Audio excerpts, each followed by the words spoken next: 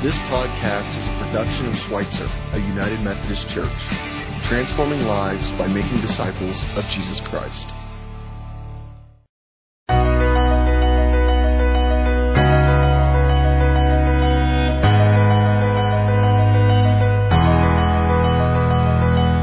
I'm recently retired, and I was looking for something to do with my time that I thought would be productive and meaningful. A God moment occurred. I received Bob's weekly letter, and it was looking for volunteers at the pantry. And I came in and I worked one time, and I was so impressed by it that I sent an email saying, I would like to do this more. I'd like to fill in if I need to.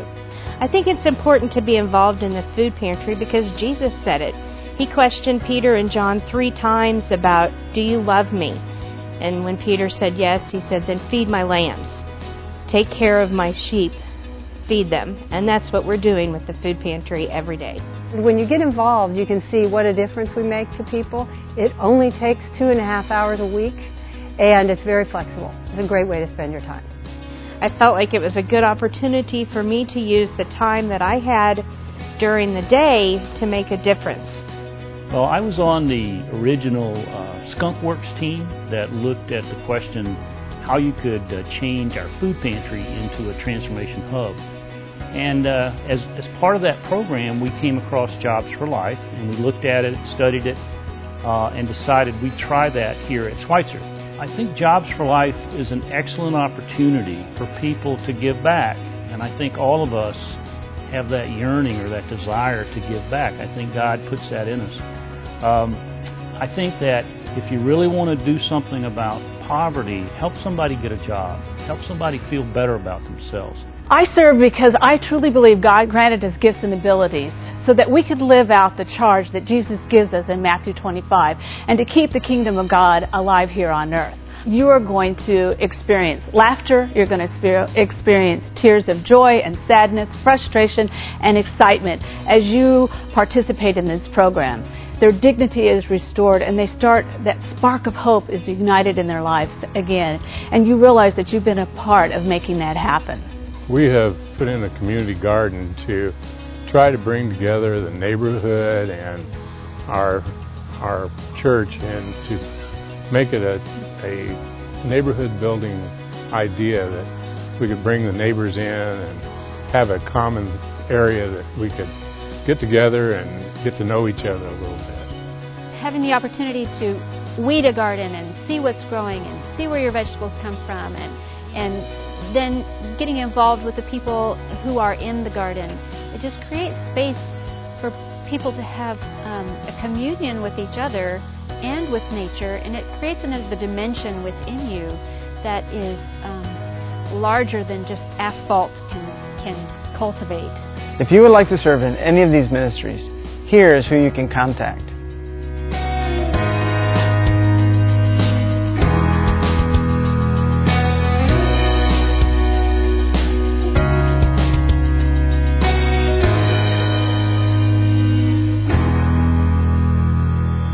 Christmas, so it would have been December of 2014. I guess we're in year 2015, right? Christmas of 2014, I was getting excited about gardening. Over in the neighborhood garden that we just heard a little bit about on the video, we had trees that had been cut down, and there were logs all over the ground, and there were piles of wood chips in anticipation of a neighborhood garden going into place. At our house, where Anna and I live and our kids, we have 10 acres, so we have lots of lawn, and I took my tractor and my plow, and I plowed up 3 different plots of ground. And I said, we are going to have some gardens, not just a garden, not just one garden, but we're going to garden big. And so my mind was thinking big, I was dreaming big, I was planning big. I went online and I found a seed catalog, and in January the seed catalog came, and so then I placed an order for seed, and this box of seed came in March, and then I started to put all the tools together to make this garden grow. And then April started to rain, and April never got really warm. Do you remember that about April of this year? It never got really warm, and it rained a lot. And so early May, I started to plant some things. I planted some sweet corn, I planted some green beans, and nothing came up. And it's like, this is not supposed to happen. And so I had to replant, and I replanted stuff. Replanted the sweet corn, replanted the green beans. The green beans came up, and they looked beautiful and marvelous. And then one day we were driving out of the driveway, and I look over at the green beans, and the deer have eaten them to the ground. Everything is gone. And it was just like that. Plant and replant and deer and dealing with all of those things. And so in June, we had this great, it was the first part of June, it was beautiful weather again. And so we planted a bunch of the garden. And then it rained and rained and rained. And then we went away on 2 weeks of vacation. And we came back in the 1st of July. And we saw that our plants were growing, but they were being outstripped in growth by the grass that was growing up all around them. One day, Anna said to me, she said, what are we going to do about this garden that's growing like this and growing out of control? And for the most part, we did get a few tomatoes and we got a few other things, but for the most part, it was like grass everywhere. And I told her, I said, I'm going to look at the garden like Jesus looked at a fig tree. I don't know if you know the story, but Jesus in what we call Holy Week was in Jerusalem, and he was looking for something to eat for breakfast. There were no McDonald's around, but there were fig trees. And he went up to the fig tree, and it was full of leaves, and it looked beautiful and marvelous. And he went up to the fig tree to try and get a fig for breakfast. And there was nothing there. So Jesus said, if you're not going to grow any figs, you might as well die. And so I said to Anna, I said, when I look at that garden, if it's just going to grow grass, it might as well die. I'll deal with it when it's time to plow the whole thing up in the fall. It might as well die. You know, when you get around people who garden, they'll talk about all of the marvelous aspects of gardening, right? Like, and even myself, I've experienced this kind of stuff. It's a great place to work out things in your mind or in your head or in your soul, just going out there and being in it. As Colette said, you know, it puts you in connection to different things and different people. But, you know, if you don't get any fruit out of the garden, if you don't have that moment of picking the sweet corn and taking it back and drawing it out of the hot water and putting the butter and salt and pepper and everything marvelous on it, if you don't have those juices flowing down around your cheeks, you're like, I failed. I mean, there may be all this other really good attributes about gardening, but you want to see the fruit, right? And Jesus, when he went to that fig tree, wanted to see the fruit. There had to be more to it than just leaves on a tree. There had to be more to that essence of leaves on a tree. A fig tree was meant to produce figs. When you give your energy, your heart, your soul to any kind of endeavor, whether it's gardening or your business or whatever you're in, you do it because you want to see fruit at the end of the day. You want to see something improved. You want to see something better. Well, as we've been talking about serving here at Schweitzer the past 3 weeks, what is the fruit of serving? What is the fruit of giving your time and your energy, your gifts and abilities to an organization, to a church, to a community? What is the fruit that comes out of those elements? Today we're going to be talking about the fruits of serving. And to do that, I'd like for us to turn our attention to a story that comes out of the Gospel of Luke. It's at Luke chapter 2. It's the story of when Mary and Joseph and Jesus enter the temple for the presentation of Jesus at the temple. And something transpires where we get to see some of the big fruits of serving in the lives of two different characters. One is Simeon and the other is Anna. We start Luke 2, verse 25. At this time, a man named Simeon was living in Jerusalem. Simeon was a good man. He loved God and was waiting for God to save the people of Israel.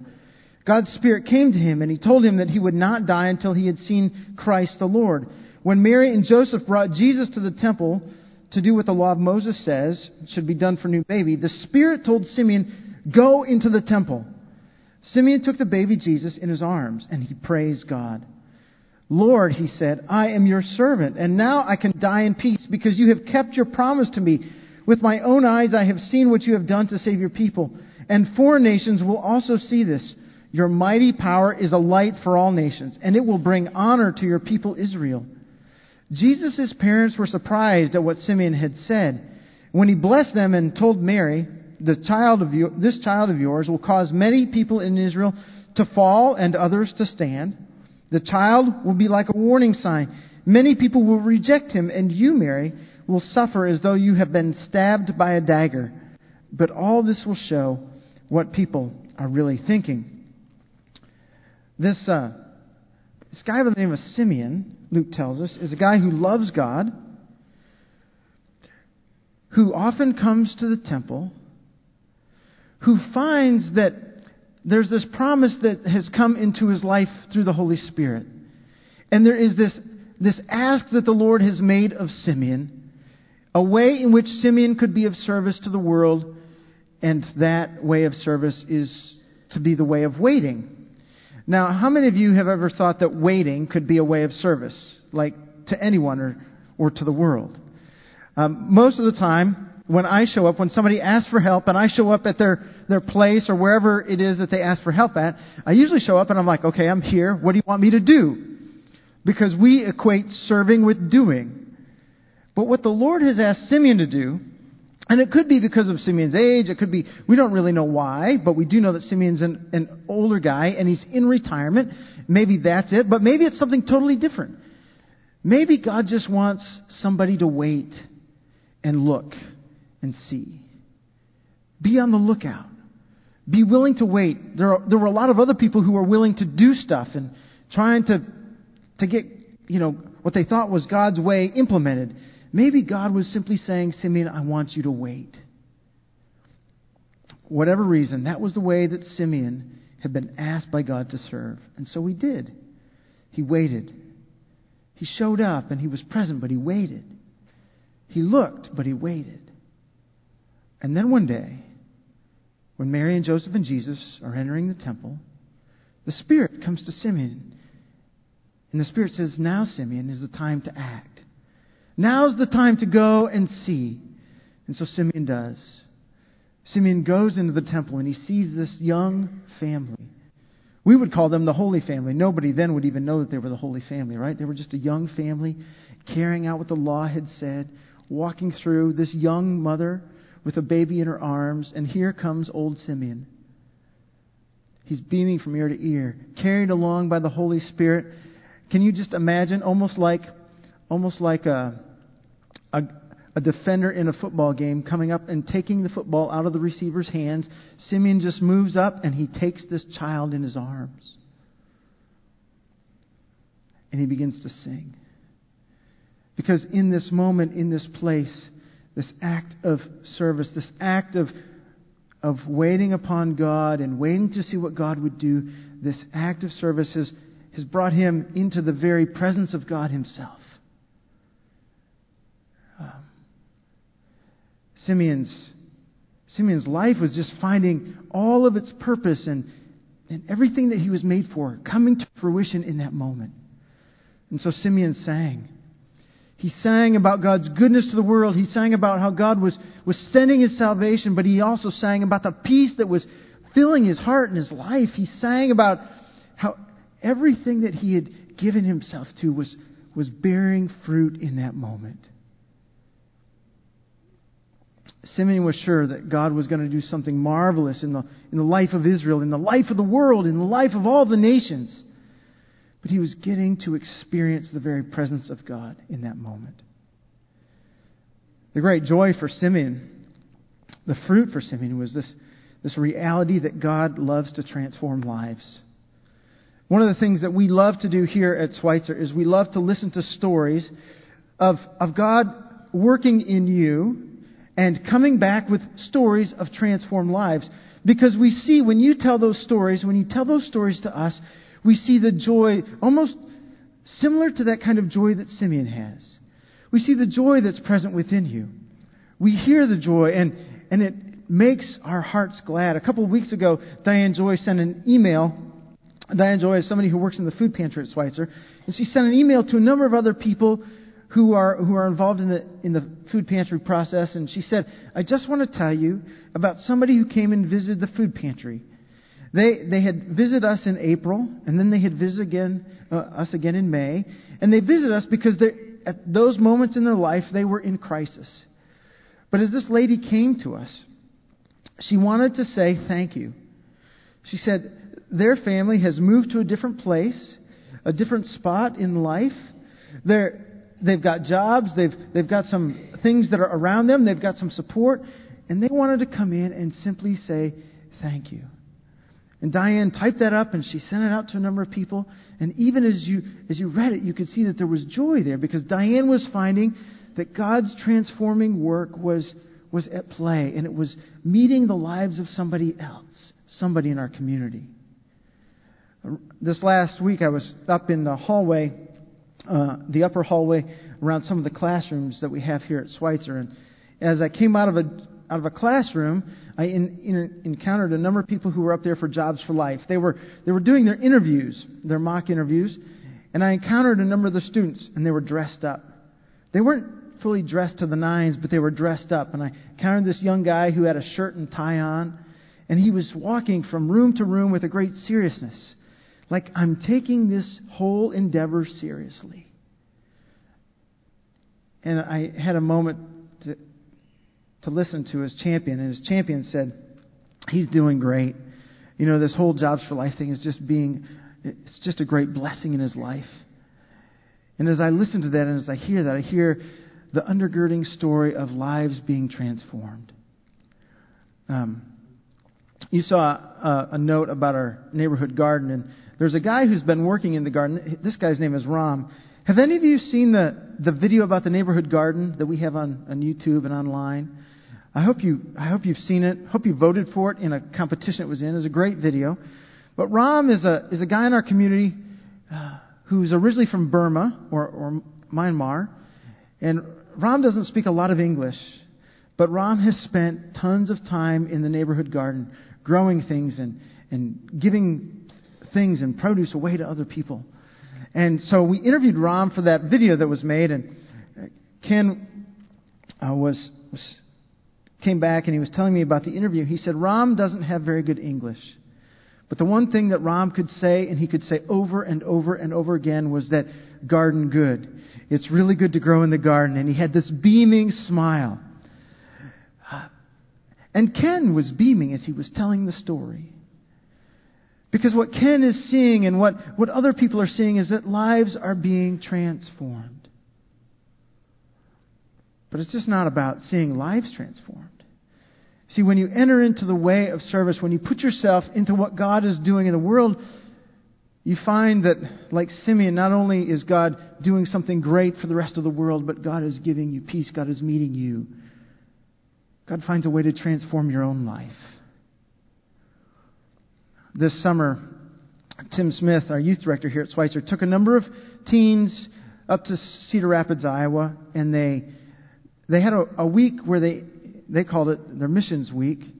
But they encountered a number of kids. Tim said they did something with this missions trip this year that was unusual, that was out of the ordinary for them. Instead of going to a place where they had to paint or they had to tear down buildings or rebuild buildings or put roofs on or something like that, they went to a place where they had to interact with people in the community.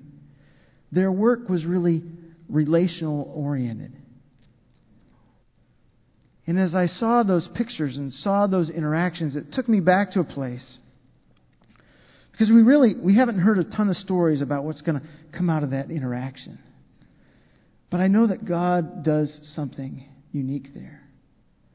I know it because I reflected about a time when I was in Chicago. I'd gone to Chicago as a 16-year-old on a missions trip, and we did the building stuff. But then as a 17-year-old, we went back and we went to this community of moms and their kids who were living in a high-rise building. And we were there to interact with the kids and interact with the parents and do a little building, but really have a relational interaction. At the time, I had a 6-month-old brother at home. I loved with what I thought was all my heart. I loved to play with him, and there were kids his age in this place where we were staying and working. And so I would encounter them and I'd play with them. And one day at lunch, this mom came up to me carrying her 6-month-old baby, and she said, "Do you want to take my baby home? Do you want to take my baby home with you?" I thought about that. I mean, my breath was taken away. Like, how could a mother ask that question? But as I reflected, this mother was asking a question out of the place where she lived, out of the circumstances, out of the lack of hope that she had in her own life. But as I looked at that encounter and listened in that encounter, there were like several layers. Because in the midst of it, it seemed like God was meeting me in that moment. To say, these are the prayers that I hear. Look at what my heart hears and look at what my heart sees. And I want you to see it, Jason. I want you to see what breaks my heart. I want you to hear what breaks my heart. I want you to do something. I want you to enter into my way. Because this is a way that it shouldn't be. See, when we enter into the way of service, God finds a way of interacting with us, of showing up. Not just changing the world, but of changing us. And when He changes us, and when He does His work in us, He begins to do things that overflow into the lives of other people. Simeon's song that he sang in that moment, that song has become a song that has been sung for the last 2,000 years. I don't think it ever won a Grammy Award, or whatever awards they give for songs that are sung much. I don't think it ever won one of those awards, but it's been sung by people at the end of the day as they lay down at night to say, God, I know I've been journeying with you, and I know you've been present. And I lay my head down at peace because I know I've seen you today. I've been in your presence. So Simeon sings because he gets to encounter the fruit of serving. He gets to encounter God. And then Luke tells us, at the end of Simeon's serving and at the end of this moment when he gives baby Jesus back to Mary, another prophet comes through. And Luke says that this prophet, her name is Anna. She was in the temple also. And she was the daughter of Phanuel from the tribe of Asher, and she was very old. And in her youth she had been married 7 years, but her husband had died. And now she was 84 years old. Night and day, Luke says, she served God in the temple by praying and often going without eating. And at that moment, Anna came in and she praised God. She spoke about the child Jesus to everyone who hoped for Jerusalem to be set free. If Simeon's act of service is waiting, Anna's act of service for years, from the time she was young until now, for years, has been to fast and to pray. To fast and to pray. Wondering when God might answer those prayers. Wondering when God might renew her hope. Wondering when God would show God's self. She fasted and she prayed. That was her act of service. She never gave up. Luke tells us that there were lots of reasons early in her life where she could have given up. Places she could have said, God, I fasted and prayed for 5 years. Are you going to come? I fasted and prayed for more. Are you going to come? Are you going to show me what you want me to see? I fasted and prayed for 50 years. What are you going to do? She fasted. She prayed. She endured in prayer. She waited for a breakthrough. One of the ministries that we have here at Schweitzer is the ministry of breakthrough prayer. We want to show you a video about that.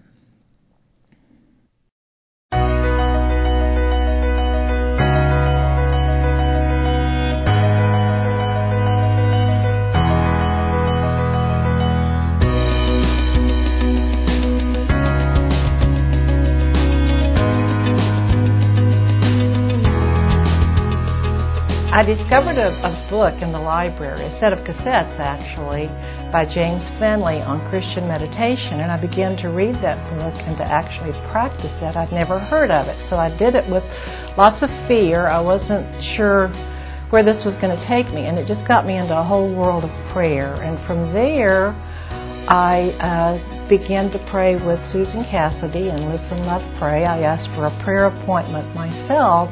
And from there, it's just become my passion. That's what I do. That's what I spend my time focused on. There's a lady in church who started coming for prayer about a year ago.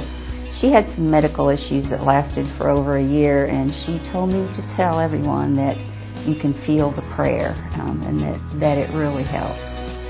I would say that when we pray with faith, we pray with believing, we pray with hope.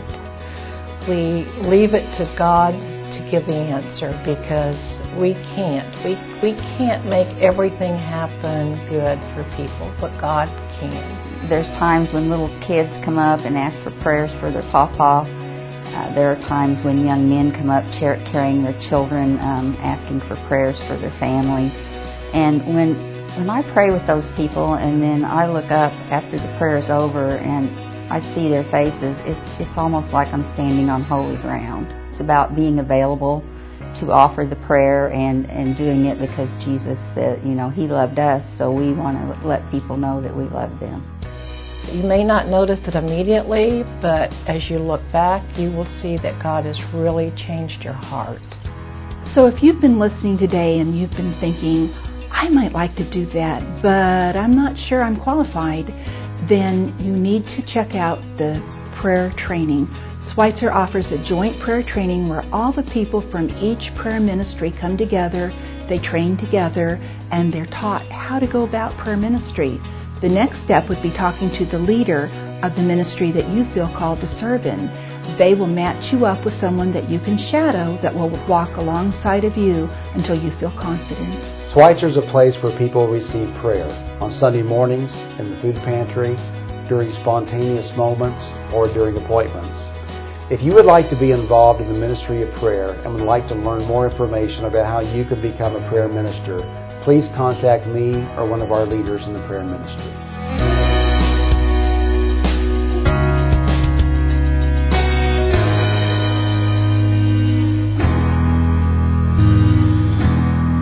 Janet Price, in one of the spots there, said something profoundly true. She said, oftentimes when I pray with somebody, I find myself on holy ground. See, that's the ground that Simeon and Anna found themselves when they encountered Jesus in the temple. They found themselves in all of those places of service. They found themselves face to face with God on holy ground. Finding God at work in the world and in themselves. They found themselves face to face with God Himself. How do you have those moments? How do you come to that place where you find yourself face to face? You've got to get in the game. You've got to get in the game of service, in the way of service. This past weekend, college football started in earnest. And I have renewed hope for the University of Michigan Wolverines. Sorry to all those of you who have allegiances elsewhere. But renewed hope. And college football is great, and it's just all kinds of fun. It's fun to be at a game, but there's more fun than just being at a game, and that's the fun that you have when you play the game, when you're on the field. If you want to encounter God, if you want to have those places that are holy moments, you've got to get in the game. It doesn't mean you have to have all the answers, but you just say, I'm willing to serve. Where can I serve? We've got the serve card. That's just one way in which you can serve here at Schweitzer or in the community through Schweitzer. But if you really want to see what God wants to do, get in the game. Find a way to serve. And the Lord will show up in His time. Amen.